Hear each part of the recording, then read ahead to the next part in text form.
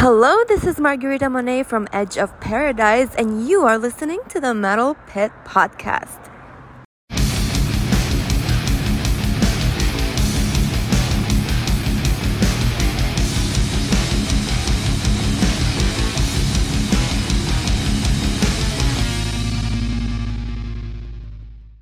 Welcome to the Metal Pit Podcast, where we delve deep into the albums and bands that shaped metal.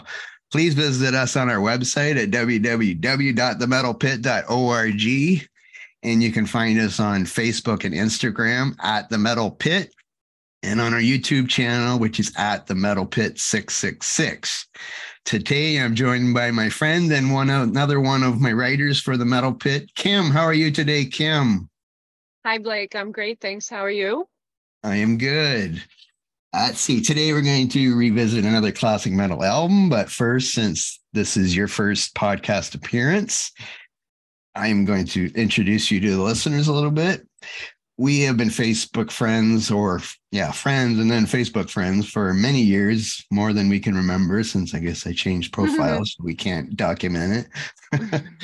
I think it was like 15 years or something. Probably something like that. Something like that. Well, but a few months ago, you joined the Metal Pit, and that's when we really started talking more and more, especially about metal, of course. And you're a big help to me on the website, and you're a great photographer, which we'll get to. And you also brought me a few other writers in, which is good. And so I'm happy. And you're also close enough that we get to hang out together too, which is good. That's one of the most important things. Yeah, it's nice.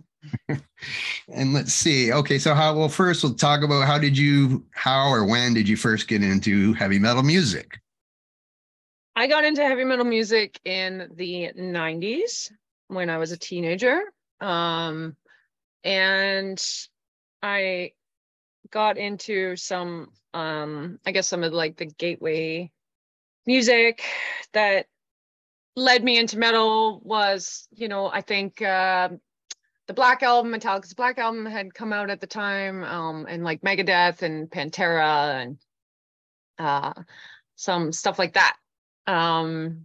Sepultura, And then I fast forward a few years, started to listen to some extreme metal. Cannibals, Tomb of the Mutilated, Deicide's Once Upon the Cross, Brutal Truth, Need to Control. All these albums were like fairly new at the time. This is the kind of stuff that I started to listen to. I fell pretty hard for it. I was really into it. It was very intriguing and very scary to me at the same time. There was also this really, really great scene in London, Ontario at the MC Hotel, which is a venue that no longer exists, but it was actually a very popular spot for a lot of these bands to play, and I was absolutely spending a lot of time at that venue at the age of like 16, watching these bands and just getting really, really into extreme metal, specifically death metal, and like the rest is history. That's great. Sorry, and you just seen, you were just at the Dark Funeral, Cattle Decapitation, 200 Stab Wounds, and Black Braid concert the other night. How was that one? It was awesome. I loved it. It was a good show.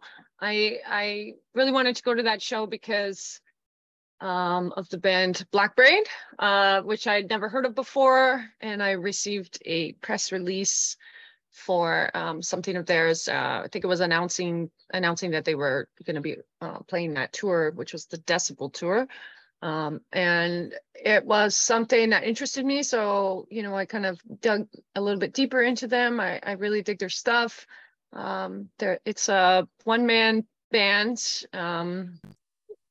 Native American from the US, and obviously he hires musicians to go on tour, but there's a lot of like nature, forest, Native American spiritual type themes in their music, which is really appealing to me. I grew up in a Native American community, and I thought it was really cool. I really dug it. 200 Stab Wounds very brutal, very awesome, very like horror metal. Put on a really, really great show. The crowd loved it. It was really pumped. And of course, Cattle and Dark Funeral like speak for themselves. Cattle sounded amazing. It was a good show. And when you hear this podcast, you can check out our website for the show review and some awesome photos that you took that night. And still, before we get into photography, you've been promoting metal for years. So you want to talk about your history in promoting metal before you joined the Metal Pit? Sure.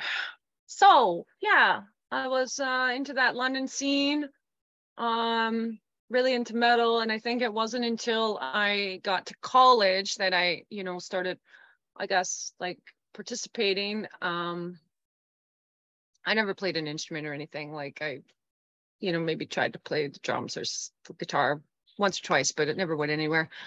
So I think my earliest contribution was like in college. I had a regular Wednesday night gig at a local metal bar in London, Ontario, just like DJing, just playing metal tracks, which was fun. It was a fun gig. I had like a few people that would come out specifically to see me, which was really nice. And it was a good way to, spend my college years. And I think I booked a couple of shows while I was in college too, like not really knowing what I was doing, but just like trying to raise money for my class and my school or whatever. So I did that. And then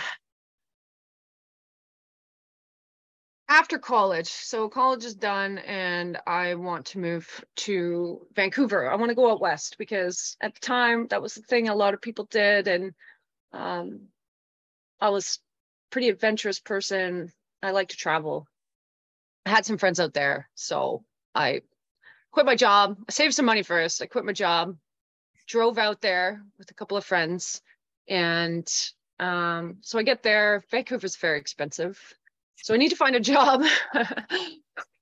And I'm job searching, whatever kind of job, anything like probably like customer service or something that's like quick and easy to get. And I come across the job posting for a company called PhD Canada. And PhD Canada is, I guess, sort of like I'll say, like kind of like a subset of Plastic Head in the UK in a way. So I never really understood like exactly what the connection was, but I know there was a connection. So this job posting, obviously like really cool job. I know I'm not going to get it. I don't even know why I tried, but I sent a message to them anyways. And I said, please consider me for this really cool job. Here's my resume. And I got an interview. And actually they interviewed me on my birthday, which was kind of cool. I was really excited. I got this job interview and then they actually gave me the job while I was there, and they sent me home with Meshuggah album. I think it was like the double disc. It had just come out. I think if I remember correctly, sorry if I'm wrong, but it was called like Catch 33 or something. So wow, I got this job and that was amazing. And I don't even know why, but I got it. And I spent like about almost 4 years at PhD Canada. And I started out at the order desk dealing with the stores. So promoting new releases, stuff like that. We would, I would get a list of like everything that was coming out that month. I would make up this new release kind of like booklet or whatever. I'd send it out to the stores. I'd put the orders in, I'd help them with anything that they needed. I'd send out promotional material, stuff like that. And then eventually after like a year or two, I started doing a little bit more on the promotion side. I rebuilt their website, managed their website, did some adverts in some print magazines, which is really cool. And I still have them. So it was a great job. It had a lot of perks. It was a really great family. It was like my dream job. But then the internet came and ruined everything. Yes. So, long story short, Nuclear Blast obviously was the bloodline of, PhD Canada. Let's talk about what they were. So we were a Canadian distribution for heavy genres, mostly metal, punk, and then we did like some other stuff that the big labels didn't care about, which was like world music and classical music. So it was a great catalog. We had this warehouse, and it was just full of great music. And I remember one of the job perks was like being able to take home, a certain amount of things out of the warehouse every paycheck. And it was just, I mean, you'll appreciate this, but it was, walking through this warehouse and just not, finding something you don't know what it is, but it looks cool. And you're like, well, it's free. I'm going to take this home. I'm going to check it out. And, it was hit or miss. It was like, back in the day when you had to go to the stores to buy your music and we didn't have the internet. Yeah. It was cool. So yeah, if you look at any of the CDs or albums that you own that are metal, that are from like the 90s or early 2000s, they're probably going to have the PhD Canada logo on them. And that's what PhD was. So when sales started going down in the industry, the major labels who, for the most part, didn't really care about this kind of stuff, realized that, they needed to do something because their sales were going down, and they started buying up all the contracts with every label, like not just the big ones anymore. They were suddenly interested in all the labels. And unfortunately, Nuclear Blast being like, kind of the bloodline of our company, when it was time to renew that contract, we lost it because we just couldn't compete with, the buyer. And, I don't blame them, of course, but at the same time, that was the beginning of the end for the company. And unfortunately, we tried to hang on, but it didn't work. And the company went under, along with many, many, many others in, North America and probably around the world. It was just the times at the time. Yes. So I'm out of a job, and, I did look around to see if there was some other, music industry type work out there, but everybody was getting laid off. Everybody was getting let go. Companies were going under. So competition was really, really high. Jobs were very, very few. So I moved on and did other things for a while.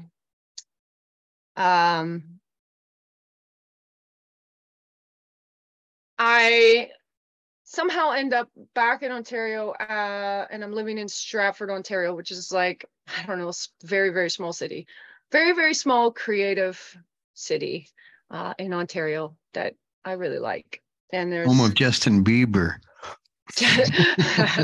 Not because of Justin Bieber, but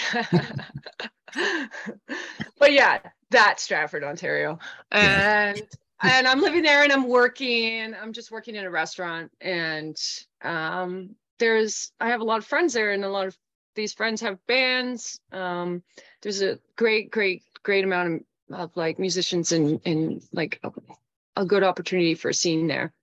So I started to book shows in Stratford, Ontario. I had a good deal with one of the bars that had a great stage, and a couple times a month I would put on a show, mostly local bands. But then it started to spread out, and then I started traveling. I would go to Windsor or Kitchener or London or wherever, or Brantford or wherever, like I was hunting for bands to like bring to Stratford to play with, these local bands, to try to create a scene. And that went really, really well. It was a good time for a while there. And then a friend of mine, Mark Chandler, who was in a lot of bands, I think it was in Orchidectomy and Ataxia and Mullet Corpse, and he's been in quite a few things. He convinced me to start booking shows in London, Ontario, which was like a neighboring city and a little bit bigger. he said they didn't have a good promoter there. They, you know, they needed help. So I started booking shows in London, Ontario, and eventually moved to London, Ontario. And, you know, kind of took off for a little while. Started to bring in more and more bands from other cities. Eventually it grew, and we booked some really, like, some kind of high profile stuff, like Cryptopsy. And yeah, so I did that for a while. And also somewhere in there started to do PR work also for some of these bands with a friend of mine, Jason. And we did that for many years. Same kind of idea. We started out sort of small, like helping, you know, a band here, a band there. And then it got bigger and bigger. And then we became, I think, the primary PR people for CDN Records, which is an awesome Canadian extreme metal label. So we did that for a while, and then eventually, you know, nailed a contract with Relapse to do an Incantation release. And of course, our very good friends in Cryptopsy, we did a couple of releases with them. Mm-hmm. So yeah, eventually the booking shows, I mean, I think it was a mix of just not having enough time, moving to Montreal for a little while for work, and you know, I was driving back to Ontario to do these shows, and it was just too much, so that kind of stopped. And then the PR stuff kind of stopped too. Same reasons, I think, like just got busy, it was too much. And COVID, of course, because COVID ruined a lot of things. Yeah, so, you know, but it was fun. I did all this stuff for like 10 years or so. I mean, I'm not going to say I would never book a show again. I probably might if something cool was to happen. But, you know, right now I'm too busy with work. Also, during all that time, somehow, so Jason hooked me up with Brave Words, and I started to shoot photography for shows. I remember my first show that I shot was Flesh God Apocalypse. Got to interview Tommaso with Jason, and it was a really great experience. And I, you know, continued on with that because it's a lot of fun, and it was a good creative outlet for me. I was pretty terrible at photography at the time. When I when I look back at some of that stuff, you know, I'm like, ew, but it's okay because, you know, I've been doing the show photography for about 10 years now. And I've definitely, like, you know, really found my style, you know, honed my craft, whatever you want to call it. And I really rely on that in my life. It's my creative outlet right now. And I was working for Brave Words mostly for a few years, and I was also helping Metal Tim Henderson with his social media and like some graphic design stuff. And then I eventually moved on from Brave Words and spent a couple of years just like working for various outlets like Metal Injection a lot, and Terrorizer, I think Metal Hammer once or twice. And now I am at the Metal Pit working with you, and I'm super stoked about it. I'm very happy here. I think we have a awesome, collaborative, motivated metal team. And I can honestly say that, you know, this is probably like the most comfortable, most happy I've been like in an outlet before. That's awesome. And of course, I'm happy to have you. And you are a great photographer. Well, since I'm mostly just seeing your photos, well, I guess, I don't know if I know, even though we've been friends on Facebook or whatever, I don't know if I ever really noticed your photography until you've joined me. And then it's like, oh, I'm seeing it and I see how awesome they are, the photos.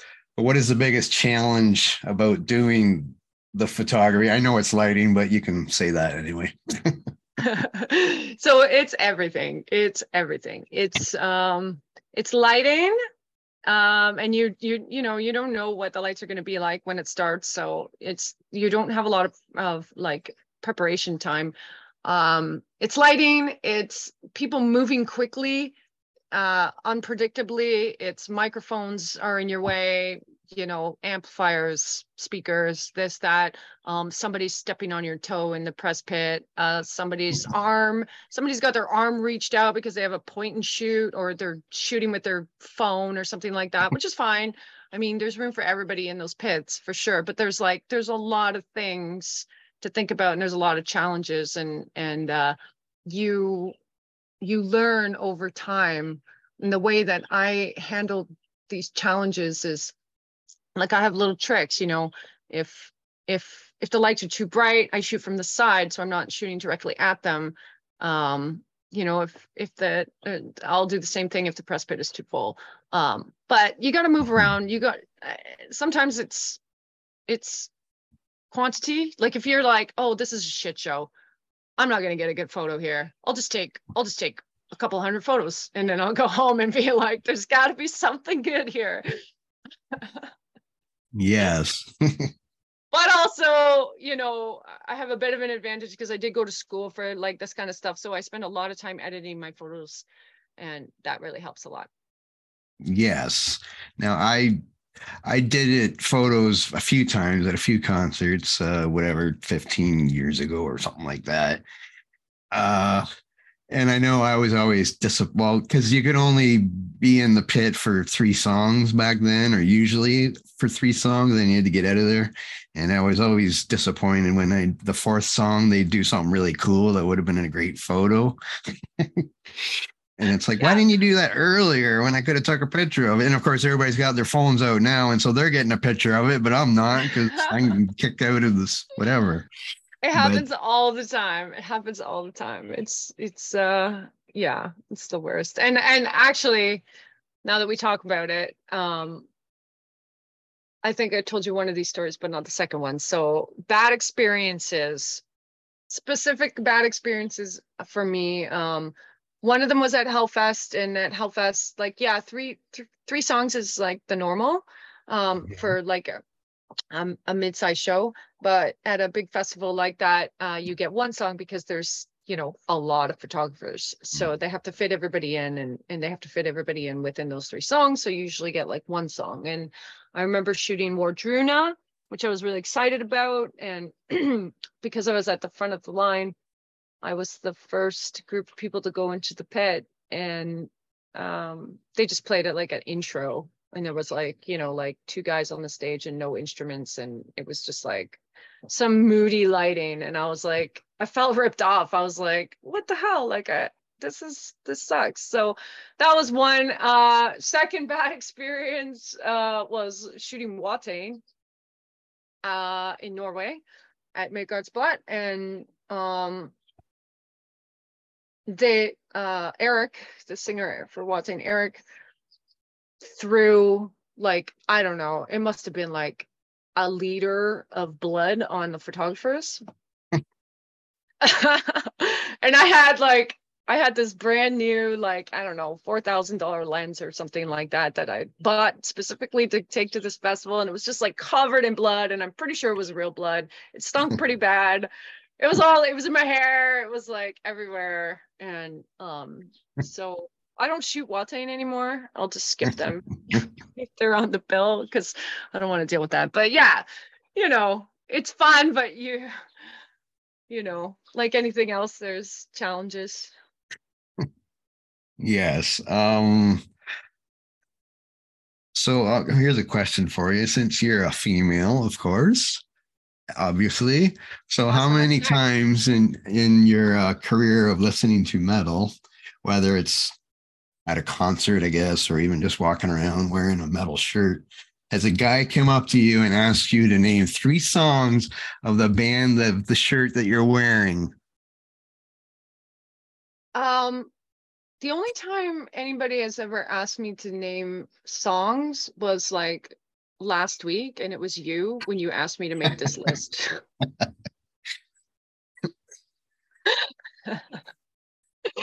Well, I ask every girl that question. No, I don't. I don't ask anybody. No, nobody's ever asked me to name 3 songs, which is good because I have a shitty memory. So. Well, it's a stereotype. You've seen that in post, or I've seen that in post before, where they'll Yeah, I've say seen that. that or whatever. And it's like, I would Yeah. never ask anybody that. And I was just wondering if it actually Honestly, happens. I mean, if somebody did that to me, I don't even know what I would do. Like, I don't know. I would probably just like give them a weird look and move on. I mean, who does that, right? Yeah, I'm sure if that does happen, the person is probably drunk when they're doing it or something, because Yeah. I can't really see a normal person. Yeah, like I don't know. generally, and I'm not like generally my experiences being a woman or a female, because I wasn't always a woman, obviously. Well, I mean, like I was always female, but I was, I was going Yes. to show, I was going to shows pretty young. Yeah. It's always been fairly good for me, but this is my experience. And I will say, going to shows, especially like extreme metal shows, like in the 90s and stuff, like it was pretty rare to see other women there. Yeah. Or there'd be like a couple. So that's one thing that's changed a lot. I notice, like, I'm post COVID, going to shows now, there's women everywhere, there's young women everywhere, they're wearing old school death metal shirts. I saw some girl wearing like Slowly Rerot at the show on the weekend, and it's just super impressive. Lots of like stuff like that. It's really great to see them there. They're stage diving, or not stage diving, they're like I don't know, when you ride on top of the pit. Yeah. Yeah, Yeah. yeah, yeah. Yeah. Yeah. Like they're there, and there's a lot of them, and it's really, really cool. So things have definitely changed, I'll say for sure. It's for the better, I guess, because it's cool to see. But I mean, my experiences have always been really, really good. I've always been treated with respect, and I can't think of any specific thing that happened. And sometimes I'm not gonna lie, sometimes I get treated maybe a little bit better than expected. Like the amount of tour buses I've been on, or backstage, like doing interviews, or whatever, I'm always treated very, very well. That's good to hear, really. Yeah. You've been to many concerts, obviously. As you've said, do you have a favorite concert, or maybe a favorite festival you've been to, or anything you want to talk about there? I would say favorite concert, I don't know. That's tough. I'd Well, like to say what was your my first concert, like first bigger concert, I guess? Do you remember? um Kim Mitchell. Okay. And then I think after that it might have been Van Halen. Oh, okay. I never seen Van Oh, cool. or Kim Mitchell. Like, Kim Mitchell, I think it was with like my friend's parents or something like that. But that was like, kind of my first concert experience. And then mhm. and then I remember seeing Van Halen, which was really, really cool.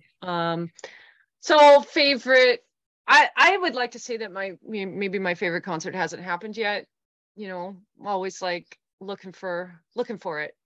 Your favorite concert is going to be the one they go with you to, right? Is that right? Yeah, like why? What the hell? We haven't even gone to a concert together. What's wrong with I've, us? I haven't been to a concert in like 3 years, I don't think. Okay, well, we need to fix that. Yes, we do. Okay. So we're going to get to talking about the album that we're going to talk about now. Let's see. This is episode number 17 for the Metal Pit podcast. 2 of them were interviews, but the rest have all been revisiting the classic metal album. Our first episode was Metallica's 3rd album, Master of Puppets. I did with Georgina. And at that time, I said, I want to do Ride the Lightning or Master of Puppets. Which one do you want to do? And she said, Master of Puppets. So I said, okay. And then the last episode, which had to put into 2 parts, was with writer Jason, and he picked Injustice for All to do.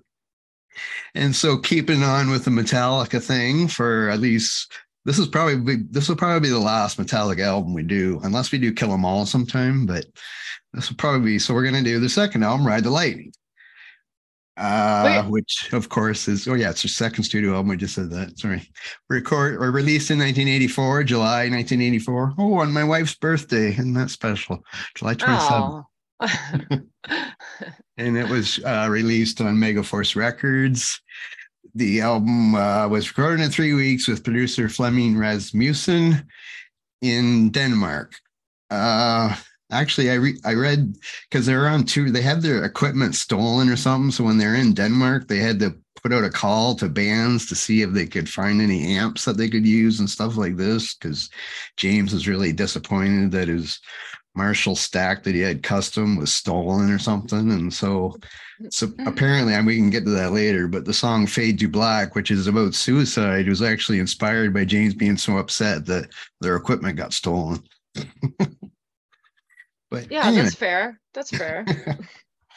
And the artwork on the album depicts, of course, an electric chair being struck by lightning.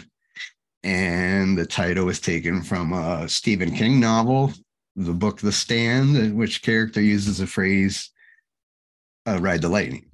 Can I jump in? Yes. Okay, so the album cover is the electric chair, right? Yes. So, I mean, this blew me away because I never noticed it before. But look at the lightning. I can't have the picture in front of me. Oh, you don't have it. It makes an M. It makes an M. Oh, that's okay. Yeah. Yeah, I do. Yeah, okay. I remember that. I was like, man, dude, never noticed that before. Anyways, moving on. Well, you'll notice that on my personal Facebook page, I have a picture of my car with lightning behind it. I saw that literally today, and I was like, I called that photo "Ride the Lightning." Did you actually take that photo? No, I know how to edit photos too. Because I was like, damn, like that's like a 1 in a million shot. Well, I guess I could have lied and said, yeah, I did take that shot. Yeah. No, yeah. I've sat outside my car during a storm waiting, trying to do that. But it never worked out. So I just said, this program will throw a lightning bolt in here. This looks There good. you go. Yep. Okay. Anyway. Oh, so now I've already told a story a few times. And when I first heard Metallica, on Hit the Lights. I heard Hit the Lights on a heavy metal radio thing. So I've listened to them since Kill 'Em All. And you mentioned earlier that the Black Album was probably the first album you heard. So when did you listen to Ride the Lightning then? Like, did you like the Black Album and go back to Ride the Lightning, or how did that come about? No, I mean, I never went back to the Black Album. I'll just say that right up. But I don't know when I really thought about this because I know this is like something that you guys always discuss on these podcasts, and I can't remember that. Like, I just can't remember the first time I heard Ride the Lightning, but yeah, I don't know. I got nothing. I'm sorry. That's okay. I can't. I mean, I know that as soon as it came out, I probably went and bought it, but I don't remember. I mean, I was 5 when it came out, so I certainly didn't listen to it. Yeah, I'm quite older than you, so I was whatever. It was way after. I heard it way after it came out. We'll just go with that. So for me, it would have been I listened to Kill 'Em All, and then so as soon as Ride the Lightning came out, I went and got it, and then I listened to it, and I thought this, because I loved Kill 'Em All, and it was kind of like the first thrash album, I guess, that anybody made. But this was so much better than Kill 'Em All, I find, like the songs and everything. And this is my favorite Metallica album, this one. Same. Like I said, I asked Georgina for the first one to do Ride the Lightning or Master. And I really want to do Ride the Lightning, but it's fine to save it for now because I get to do it with you. Yeah, like, because clearly, like, you know, we're saying, and this is the best album. Yes. I was going to make a joke there, but I missed my mark on my joke. But I was going to say, we're going to do the best Metallica album, which, of course, is Saint Anger. But that's my joke. Sorry. So it starts off with Fight Fire with Fire. I'll let you discuss. Do you want to talk about the song first? Yeah, it's a great song. A lot of people have done really great covers of it. It's hard, it's fast, it's loud. You know, it's heavy, it's dark. It's about destruction. the Cold War, all that stuff, you know, everything that makes a really, really great metal song. Well, I love the head of the acoustic intro. And this was like, as I'm reading through some of the things preparing for this, even though I know the album, of course, but I'm trying to find some extra notes here to talk about. And that, I guess that would be the first time when diehard fans, even though it was only the second album, but some diehard fans didn't like the acoustic intro because, you know, there was none of that in the first album. So they already thought they were getting soft because they have an acoustic guitar. Maybe they were wow. okay. It was really second album, and they're already getting accused of selling out. It was really Cliff Burton that I think wrote that part, actually. Right. From what I read. But yeah, I love that song. The drumming just seems so fast. Actually, I like the drumming on this. I know Lars gets lots of complaints. And it's not necessarily his drumming technique on the album, but I just love the sound of the drums in this album, the best of any of them. I don't know why, just the way they sound on this is, I mean, it's better than St. Anger's drums, I guess, right? We need to raise the bar a little bit on that. But and James is chanting, like barking kind of vocals and saying things like blow the universe into nothingness. And then it ends with, like, when the guitar ends the song, it kind of, the world ends. I don't know. This really should have been the last song. Yeah. It's like an explosion at the end where it kind of ends. But yeah, I love this song, and it's really reminiscent of Battery, which comes on the next album, because they seem to, for Ride the Lightning and Master, are so, like, they have their semi-ballad kind of thing in it, and it kind of ends on or no, I guess this one doesn't end in a fast one. This ends with, you know, instrumental, but that's the only difference. But anyway, yes, it's a great song. And I also have these notes of, I did this on the last episode about how many times they've played songs live. And Ride the Lightning, they've played songs from Ride the Lightning the second most of any of their other albums. Do you have a guess on what album they've played live most? Like what songs they've played live most? The Black Album. Yes. Yeah. Isn't it like, I mean, okay, I think I looked into this like a couple of weeks ago. I think, is it not like considered the most popular heavy metal album of all time? I think it's the biggest selling metal album of all time. I mean, metal is, you know, subjective, but yeah. Like, I don't know, like Guns N' Roses, I don't know if they're metal, but I'm sure they had an album that sold a lot too, but I don't know. But I did listen to, I told you this in person too, but I listened to a Metallica podcast where the guys said that the Black Album is the best metal album ever. Now, maybe I heard them wrong, and maybe they did mean the best selling album, but clearly he was out of his head. I'm sure. Well, they're older. Well, actually, they're probably not older than you, I guess. I mean, not older. They were younger, than me, obviously. So I don't exactly know what their age is, but the Black Album could be the first album they heard, and they're not like you or me, and they really like the album. Yeah. But they also like, there's Load and Reload, and I'm not sure I've heard anybody say they like St. Anger, even though I like the song Frantic. I like that song. But that's probably the only song I would listen to off that album. Anyway, let's get to song number 2, Ride the Lightning. You, what do you think? So, yeah, like you mentioned earlier, Kirk read the term in a Stephen King novel, couldn't figure out which one it was. I couldn't find that out in my research, and presented it to James. James used it. Great album title. So one thing that I learned when looking into this was that of all of the, Metallica songs, this one probably had like the best contributions from all people. So, like Dave Mustaine is credited on it, Lars, Cliff, Kirk, James, everybody. So this is like kind of like, the song that, all of Metallica contributed to, and it's such a great song. Who's this Dave Mustaine guy you're talking about? Yeah, that's right. Yes, I think this is his last writing credit with Metallica. Yeah. I think there might have been another song on here, but I know, yeah, he did something. Yeah, This there, one. I think there was a few on the album, yeah, but Yeah. you know, this is just a really great song, and you know. And I said, yeah, and they've played this one 399 times live. That's it?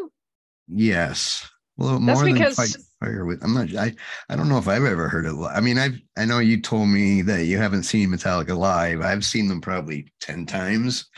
And I don't know if I've ever heard them play Ride the Lightning. I'm not really sure because I do like the song, but I yeah. don't recall if I've heard it live before or not. But No, you know, like I kind of like missed the mark on Metallica because like I said, like by the time I was, you know, going to big concerts and stuff, like they were already into their not cool face, or you know, their not metal face or whatever. And yeah. But you're anyways, saying they yeah. sold out. That's what you're saying. Well, I mean, I'm maybe, I don't know. I'm not No. them, so I don't know, but I think there's probably a story that we'll talk about later, one of these later songs that is sort of relative to that. Okay. Of the selling out, you mean? Is that what Yeah, you I don't mean? Yeah, okay. I don't I don't I wouldn't call I'm not gonna call it selling out, but I don't call that with anybody. I don't really because when yeah, Metallica changed, like the Black Album, I guess when they really changed, of course, first yeah, change, I guess you call it. But I remember seeing an interview on Much Music, like on their metal show, and they had Rob Zombie and whoever Rob Zombie's guitarist was at the time. It wasn't John Five, but whoever, I don't know his name, but the VJ, who I think is the guy that went on to do the news in the States, but I forget his name right now. But anyway, but he asked Rob Zombie's guitarist, what do you think of the new Metallica album? And he says, well, Metallica can do whatever the hell they want. And that was really all his answer was. And and that would it's be my answer true. too, because it is Yeah, true. I mean, Because, look at them; they can do whatever the hell they want. yeah, So like yeah, if you don't like it, you just listen to somebody else, right? Like, I don't know. But a lot of people felt like they let them down or something, but they're not the only band that right, exists in the heavy metal world. So I don't know. I always yeah. thought because I didn't mind when the Black Album came out, I listened to it. Now I don't listen to it much, except your favorite Enter Sandman, of course, you know. But you know, I'll listen to stuff but you know, you'll listen, but now I'll listen to it and think, oh, I don't like this song, and I'll skip this one and I'll skip this one. Right, And maybe I'll right. listen to Sad But True, or maybe I'll listen to whatever. But yeah, they don't stand the test of time. But when you go back to Ride the Lightning, I don't skip any of those ones. Yeah. But anyway, then we go on to For Whom the Bell Tolls. And this song begins with a bell tolling. Sorry, I read that on Wikipedia. I thought that was brilliant that they said that. But yeah, no, but wait. So it Did I skip wasn't a song? Oh, pardon? no. Oh, Fun sorry. fact. We're Oh, gonna do a fun fact here. okay. So it wasn't actually any kind of a bell, but it was a large anvil that Lars was smashing a hammer against. Oh, listen. Well, that I don't sounds. know how they got it to sound like a bell, but that's what he was doing. So That must have been their anvil influence that they had. totally had to have been. And the So oh, sorry, go ahead. Go oh ahead. no, I was just gonna say, you know, good song, great song, very haunting. You know, also another song about like the fallout of war, which kind of seems like a theme, you know, at least throughout some of this album. And talking about Cliff, I think the opening riff is actually credited to Cliff. Yes. Uh, and it came from his like previous band called Agents of Misfortune. So Yes. yeah. So that's kind of an interesting fact. And I guess the lyrics were inspired by the Ernest Hemingway novel of the same name, like a 1940 novel called For Whom the Bell Tolls. Oh, cool. I haven't read that one. I'll have to look Which into that. this was also released as a promotional single, and I guess this must have been the first. I don't remember bands releasing singles back then, but anyway, maybe this was the first single. I don't know. It doesn't really say that, but this song has been played the fourth times most live. Oh, like really? whatever, 1,575 times. They've played for whom the 1,575 times. Wow. So So Metallica's played a lot of obviously, concerts. So yeah, very popular song, I guess. yeah, so I don't know if I have my list of the others. I'm sure Enter Sandman is probably number one, Oh, for sure it is. much to your Sure it is. chagrin. First song I ever learned how to play on guitar. So Oh, yeah. no, actually, I'm wrong. It's Master of Puppets is number one. Is it? Oh, okay. Actually, Enter Good. Sandman is number 6. It's not number one. Sorry. Master of Weird. Puppets is number one. Yeah. Weird. For Whom the Bell Tolls is number 4. Much better. Anyway, okay. And then we get to track 4, which is the end of side 1 for us old vinyl people. Fade to Black, which is one of my favorite songs. Now, some of my favorite songs I find are the semi-ballady kind of, I don't know what you call it a ballad, but whatever. You're a softie. That's why. I guess.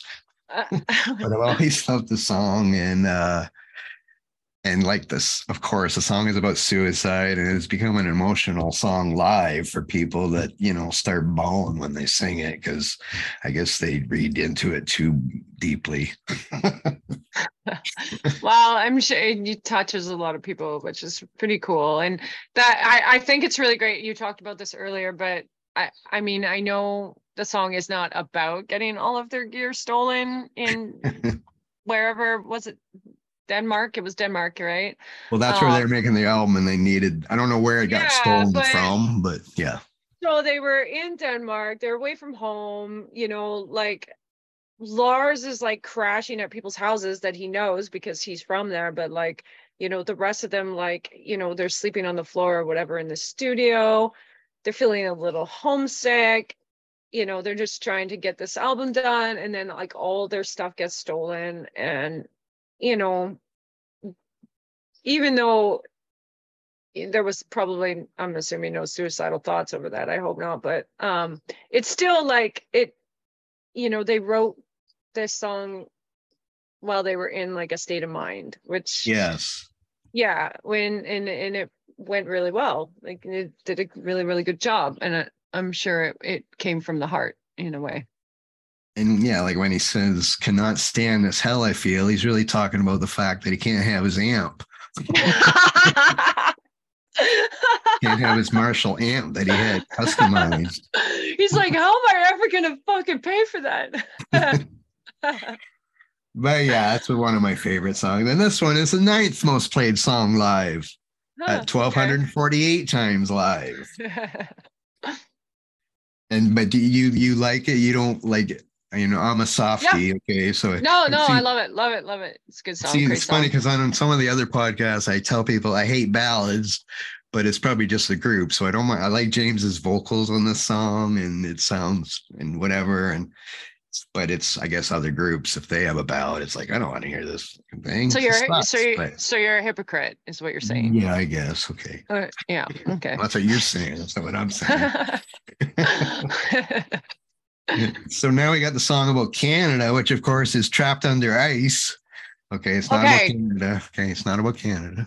Okay, no, but can we just start out by saying that, like, when Metallica played the Arctic, which is amazing, they did not play this song. Oh, they didn't. And why did they say why they didn't play it? I don't know. They clearly were not thinking, because this.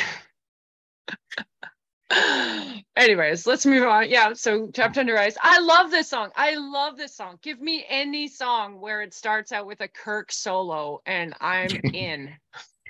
Yes, I love this one too. And I love the galloping riffs that are in it. And it's, I guess, kind of Maiden thing, except faster and heavier, obviously. So good. And anything that talks about, like, the cold and the dark and the snow, and it's like my heart, Because you have a cold black heart, Kim, right? Yes. Right. Yes, exactly. That's what I've learned about you. Now, this song has only been played 28 times live. So disappointing. I don't know why they wouldn't, because it's only 4 minutes. It's like a rare entity. It's like, Yeah, if you I were know. present for one of those 24 times, you're like clearly special. Yeah, again, I wouldn't recall if I've ever heard it or not. I wish I did if I could have, but because like I said, I've seen it 10 times, but that was over whatever 30, 40 years or whatever it was. So, but I don't recall. And now the next song, did we already talk about this? No, we can just skip this song, right? Excuse me. I liked it. I don't know why. Yeah, James hates Escape, the song Escape. Wait, you like But the song? Wait, like you I like the do. song? Like I don't see anything wrong with Okay, it. okay. All right, right. Like it said, James especially doesn't like the song. It was supposed to be the label wanted him to make a radio friendly song, but I listened to the Yeah. song and I don't really see how this is going to be It's radio friendly anyway. It's it's still, a it's kind of a precursor of what is to come for Metallica. Like yeah, that's true. this was like the first hint of it. Like but I guess like something we know about Metallica is that like, if they're told you need to do this, they can do it and they can do it well. But yeah, you're like you said, like this, they delivered the album. They were like, here's our 7 songs. And the label was like, hey, can you just make one more song? And can you make it like, I guess, I don't know how they would have asked, but they said radio friendly or whatever. Yeah. And that's what happened with Escape. Wait, I don't know. Did it ever get played on the radio? I don't remember ever hearing it on any radio I listened to. No, me neither. Me neither. Like Fade to Black with, you think that would, I mean, I know it gets heavy, but at least half of it's not heavy, but it Yeah. is kind of long, I guess, for a radio song, I guess. But It tugs at the heartstrings. oh, yeah. Yeah. So I don't know. But anyway, so this song has only been played live once. I saw the video. And that was because they played the whole album. I think this was just last year or 2 years ago or something, where they did the whole Ride the Lightning album. So I guess they had to play it. They had to, yeah. So when did they remember how to play it, since they hadn't played it since 1984? Mm-hmm. And I don't know, that's just because they always change up the songs in a tour. You think they would have the tour forward. Maybe they didn't change up the songs back then. I guess they do now. Maybe they did not when they were on their second tour. But whatever. Now we got Creeping Death. Creeping Death. Do you like this one? Love it. It's like it's so like so badass. And I was listening to Kirk talk about this, and I think it was an old school movie called, it might have been the Ten Commandments or something, but it's about the book of Exodus, obviously. And like they're watching this movie, and this like crazy like green fog comes down over the land and like covers everybody and just like takes out all the firstborn sons. And I don't know if Metallica coined the term creeping death by watching it. They were like, oh, it's like creeping death. I don't know, but it's very clever. It's good. The lyrics are great. They're dark. Song is great. It's a great song. Yeah, it said describes the plague of the death of the firstborn out of Exodus, but it doesn't say why creeping death. I didn't see that in any of my notes about why they called it creeping death. It's always a crowd favorite because who doesn't love the yellow die, die, die over and over? And yeah, it's one of my favorite songs too. And apparently Kirk Hammett wrote this song when he was in Exodus, or not wrote the song, but wrote some of it anyway. Yeah, like had the riff. Yeah. Yeah. Oh, and this song is the second most played song live ever of Metallica's. Wow. So I guess they play this a lot. Well, 1,604 times. So it's just cool. Behind Master of Puppets. And then we go. I wonder if like when they think back to like their first shows when they were younger, like if some of these numbers are fudged a little bit, like, do you think they really remember? Well, see, I don't know. I'm getting this from setlist.fm. Which didn't exist. Like, Well, no, but see, I 20 noticed. years ago. Yeah, see, so I don't know how accurate it is for all groups because it's going by people too. Like Yeah, you could have said, like, I don't know if you probably didn't make a note of the songs you're seeing at your dark funeral concert, but if you did, you could have sent them to this website and then they would post it and say, these are the right, songs they played that night.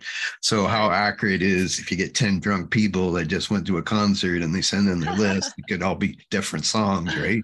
I'm Yeah, not saying, talking the 80s stuff. I mean, I'm sure people still get drunk at concerts, but I mean, for sure. so I don't, yeah, so I'm just going by that. But I do know on Metallica's Met Club thing where you can buy a recording of pretty much any concert now, not in history, but I know you can go back and it always has little notes about this was the so and so time this song has been played. So maybe Lars has kept track of every fucking song they've played ever. I don't know. So Yeah, maybe he does know. So I'm not sure if these numbers are Metallica's numbers or if it's just this set list website that I'm people sure telling them. So, but it's probably close, I'm hoping. yeah, I'm sure it's So if you fairly don't agree with my fairly accurate. numbers, it's because of setlist.fm. Hmm. And then we have the last song, which is an instrumental, which just screams out Cliff Burton, of course. And Hmm. that's the Call of Tulu. Is that how, am I saying it right? I've always, or is it Cthulhu? It Chulu, Cthulhu, Cthulhu? I wasn't Chulu. sure. I always, when I was like 18 or 16 or whatever it was, I just always assumed the K was silent. It might be. Um, No, but it probably is Cthulhu, I think. Yeah.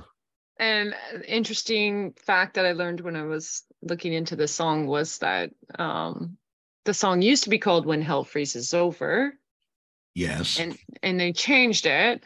And then when asked why they misspelled it, because Cthulhu doesn't spell like that. Mhm.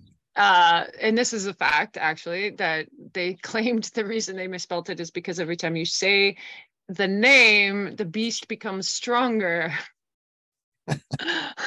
which is clever, I think. It says in my notes that the original name was modified to Cthulhu for easier pronunciation. Sorry, now I can't say that word. Pronunciation, whatever, you know what I'm saying. I don't Yeah, know if that's clearly true or not. much easier to say than when hell freezes over.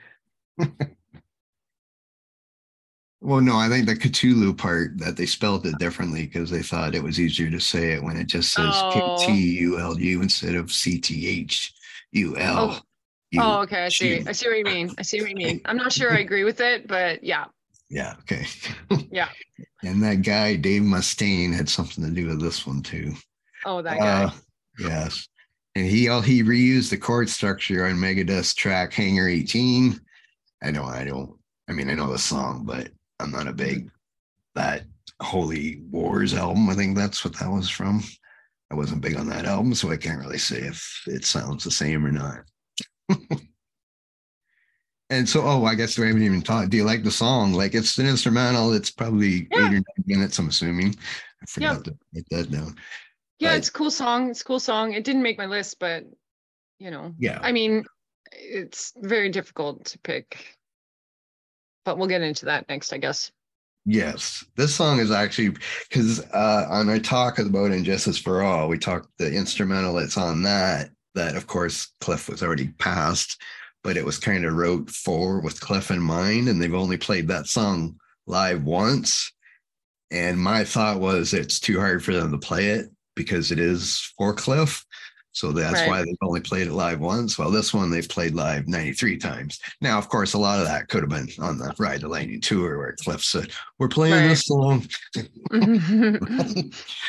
But yeah, the long instrumentals from the second, third, and fourth album are definitely, you can almost tell Cliff is the one saying, we got to do this one, or I want to do this one, or whatever.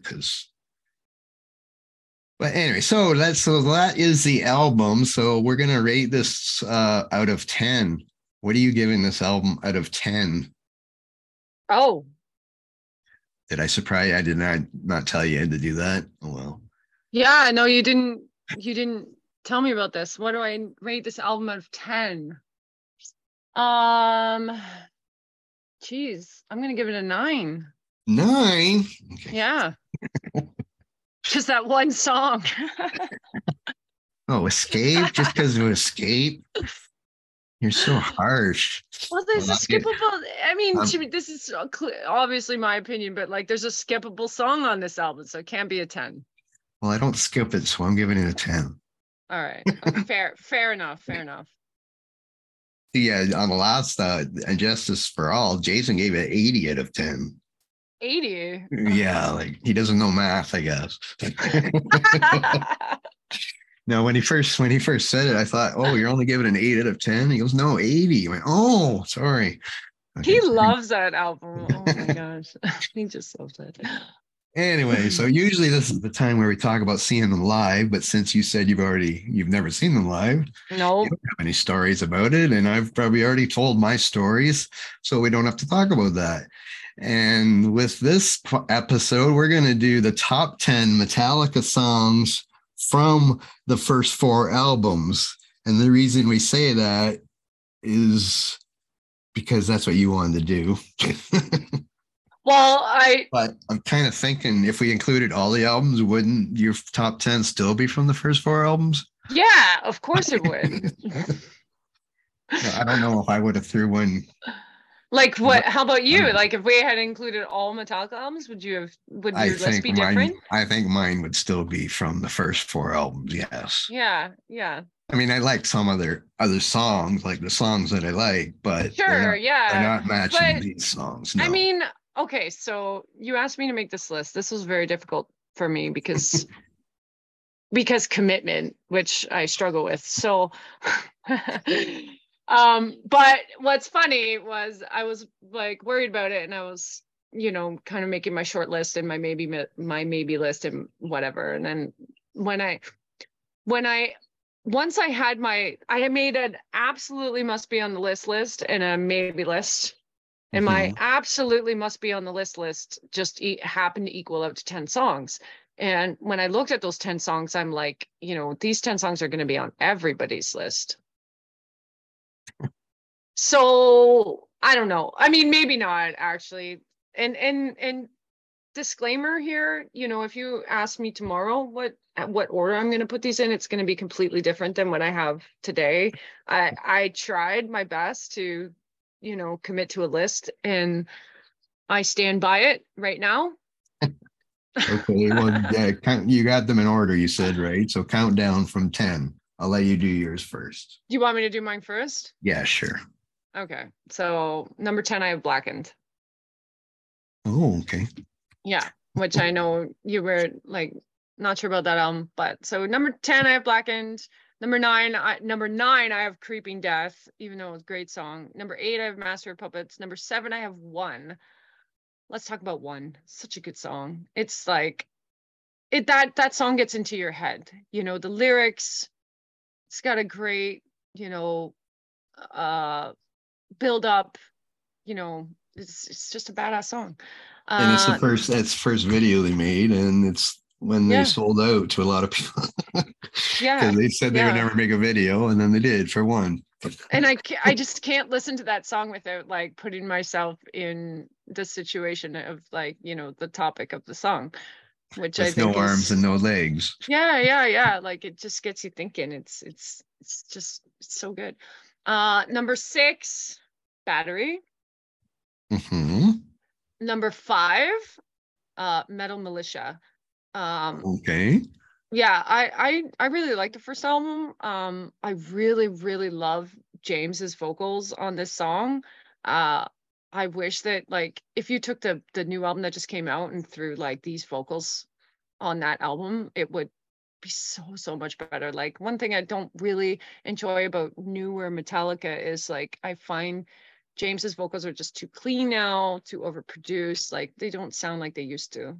But anyway, sorry, James. Metal Militia. I really love that song. It's a good song.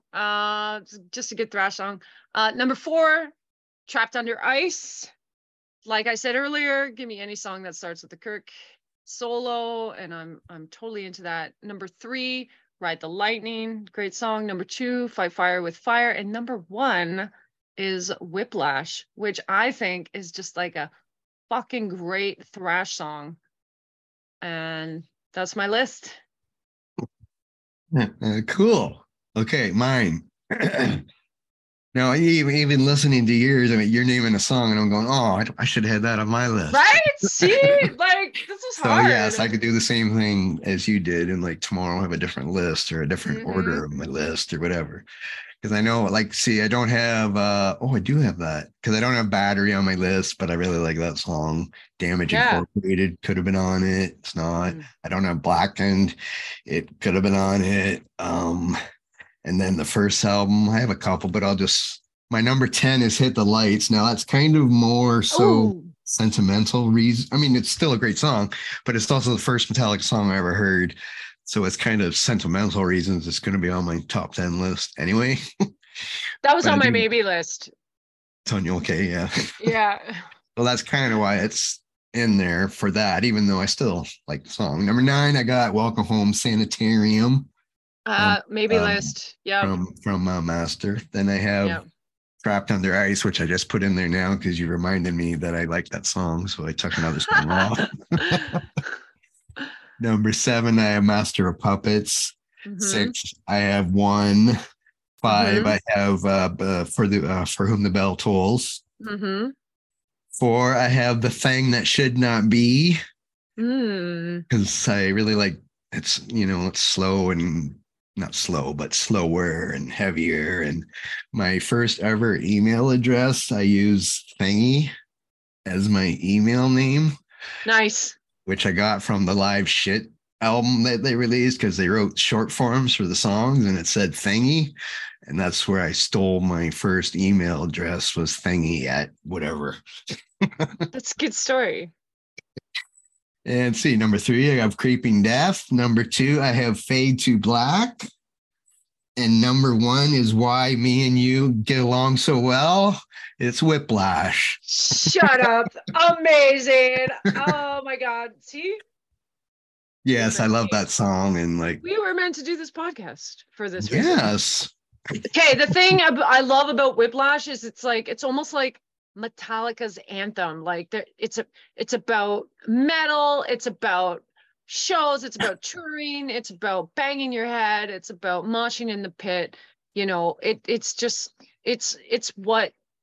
the reason that we're all into this stuff, and it's the reason that we go to shows and the reason that we listen to this music. That's what it meant to me. Yes. Now I'm sure you're in the mosh pit. I don't go to the mosh pit because I'm I got scared. bad knees. But it's definitely a mosh pit favorite. It's actually the 12th song they've played the most live, according to this website. Okay. So that's good. I guess that's probably the first one from that. Well, they also play Seek and Destroy a lot, but I think they just do that so they can do the crowd sing along thing, probably. Yeah, that was on the maybe list. Because it's an easy one to do there. But Yeah. yeah, so there's our list. See, last week I was happy that like we did the top 10 albums from 1988 last week when I did the Yeah. Justice for All one. And I was happy when Jason said Manowar and I had Manowar on my list. And I was happy to hear when you said Whiplash was your number 1 and it's my number 1 too. So that's It's cool. so good. Like it's always whenever I go to a show, it's usually in Toronto nowadays, and that's like between 2 or 3 hour drive, and I need to listen to that song on the way, otherwise I fall asleep. It's just a good motivator. I always, even though it's one of the, you mentioned about musical instrument earlier. I have a couple of guitars. I'm not a guitarist, and because I never had the patience to learn, but I'd always just try to play as fast as I could so I could play the riff part of Whiplash. I couldn't do any of the solos or anything like that, of course, but it was always fun to at least palm mute my one note or the main part. Anyway, so did you want to mention anything else about Metallica and you love like all the new albums you said, right? And yeah, love them. No, I mean, I'm not gonna bash on Metallica. Like, yes, they're great. They're great people. They've done a lot for the scene and everything. But yeah, it's just, I owe a lot to them, I think. And I hope they keep going. And Yeah. I guess I'll see them one day. I just like, I mean, ticket prices are high, and they're gonna play like 2 songs I'm into. So I don't go out of my way. Well, on the current tour, they're doing 2 shows in every city, and they're playing a different set list both nights. Right, So, right. so you might, if you wanted to pay twice as much money, Right, which you might get probably to hear sold out 4 by songs. now. Well, yeah, probably. And we have to go to Montreal, or I guess Detroit, maybe. I didn't really looked, but yes, I guess I haven't seen them in a while. I saw them in London once. Probably the only time Ontario? they ever played in London, or at Where'd you see least him? at the arena, the John Yeah. Labatt Center, if it's still called that, whatever. I think it's called like the Budweiser stage now or something. Could be, yeah. I don't know. It was with Godsmack open. I can't even remember what tour it was exactly. Probably one of the Load ones. I'm not really sure. I don't know. But that's when I lost my friend that night. What do you mean? What? Well, we lost our friend. There was. You didn't lose them for good. No, not forever. I found them now. but I remember because I worked with him in Stratford, and he came with other work people, and I don't know if I went and picked somebody else up. I can't remember, but there was 6 of us meeting at this place in London to watch the concert. And they did some stuff on the way to the concert, stuff. And Godsmack's playing, and he's up there, and he's, whatever, banging his head and stuff. And they said, it's Godsmack. No offense to Godsmack, and I said, you should sit down. He goes, no, if I sit down, I'll never get up. But he did sit down, and he did get up. He went to the bathroom, but that was the last time we seen him for the rest of the night. Because I kept going, where is he? Where is he? Someone must go to the bathroom. We didn't see him or anything. And then after we said, we can't find our friend, so they said they went and checked all the bathrooms. They couldn't find him. And this was before we had cell phones. So it was at least, 20 years ago, probably now. Mm-hmm. So I couldn't call him. He couldn't call me because I was supposed to drive him home to his wife. Dude, I can't call his house and say, is Rob there? You reminded me of a story, not quite as fun, but like when I went to New York City with my brother, and I decided to go to like the giant Macy's there, and I don't know, I turned around and he was gone, and we didn't have cell phones back then. And like, I don't know if you've ever been to New York City, like on that corner where Macy's is, there's just like thousands and thousands and thousands of people. Yeah, it was like, what do? You don't have a cell phone. What do you do? I don't know how people lived without cell phones. I don't know. I kind of wish we probably should live. Because I didn't know about my friend. Well, yeah, I know. I didn't know about my friend until the next day. He phoned me like 11 or the next day. So you like went home or whatever, because I didn't know what to do. I didn't want his wife to worry, right? You went home without him? Yeah, because we couldn't find him.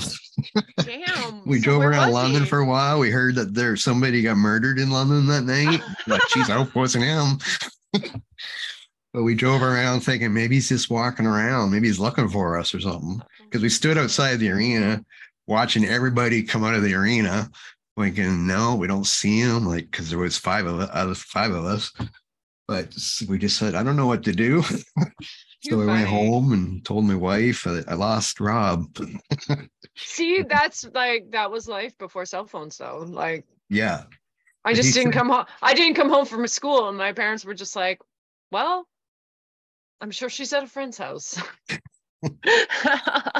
But apparently he left the arena because he was high on whatever it was. Yeah, he left the arena and he started walking home. He lived in Stratford, but he started walking home, and he got to, well, I'm not gonna, other people don't live in London, but whatever, he got 20 minutes away from the arena, and he realized, then he kind of woke up and went, oh shit, where am I? And then he took a taxi the rest of the way home to Stratford. Too funny. That's funny. But anyway, yes, he's alive. He just didn't get to see Metallica because he didn't see any of Metallica. He left before they started. Anyway, okay, I should end this podcast. So thank you, Kim, for joining me for this. Thanks for having me. We got to talk about the best Metallica album ever. The best. Okay, so make sure everybody checks us out on our website again, www.themetalpit.org, and everywhere else. And we'll see you next week. Thanks for listening, everybody. Goodbye. Thanks.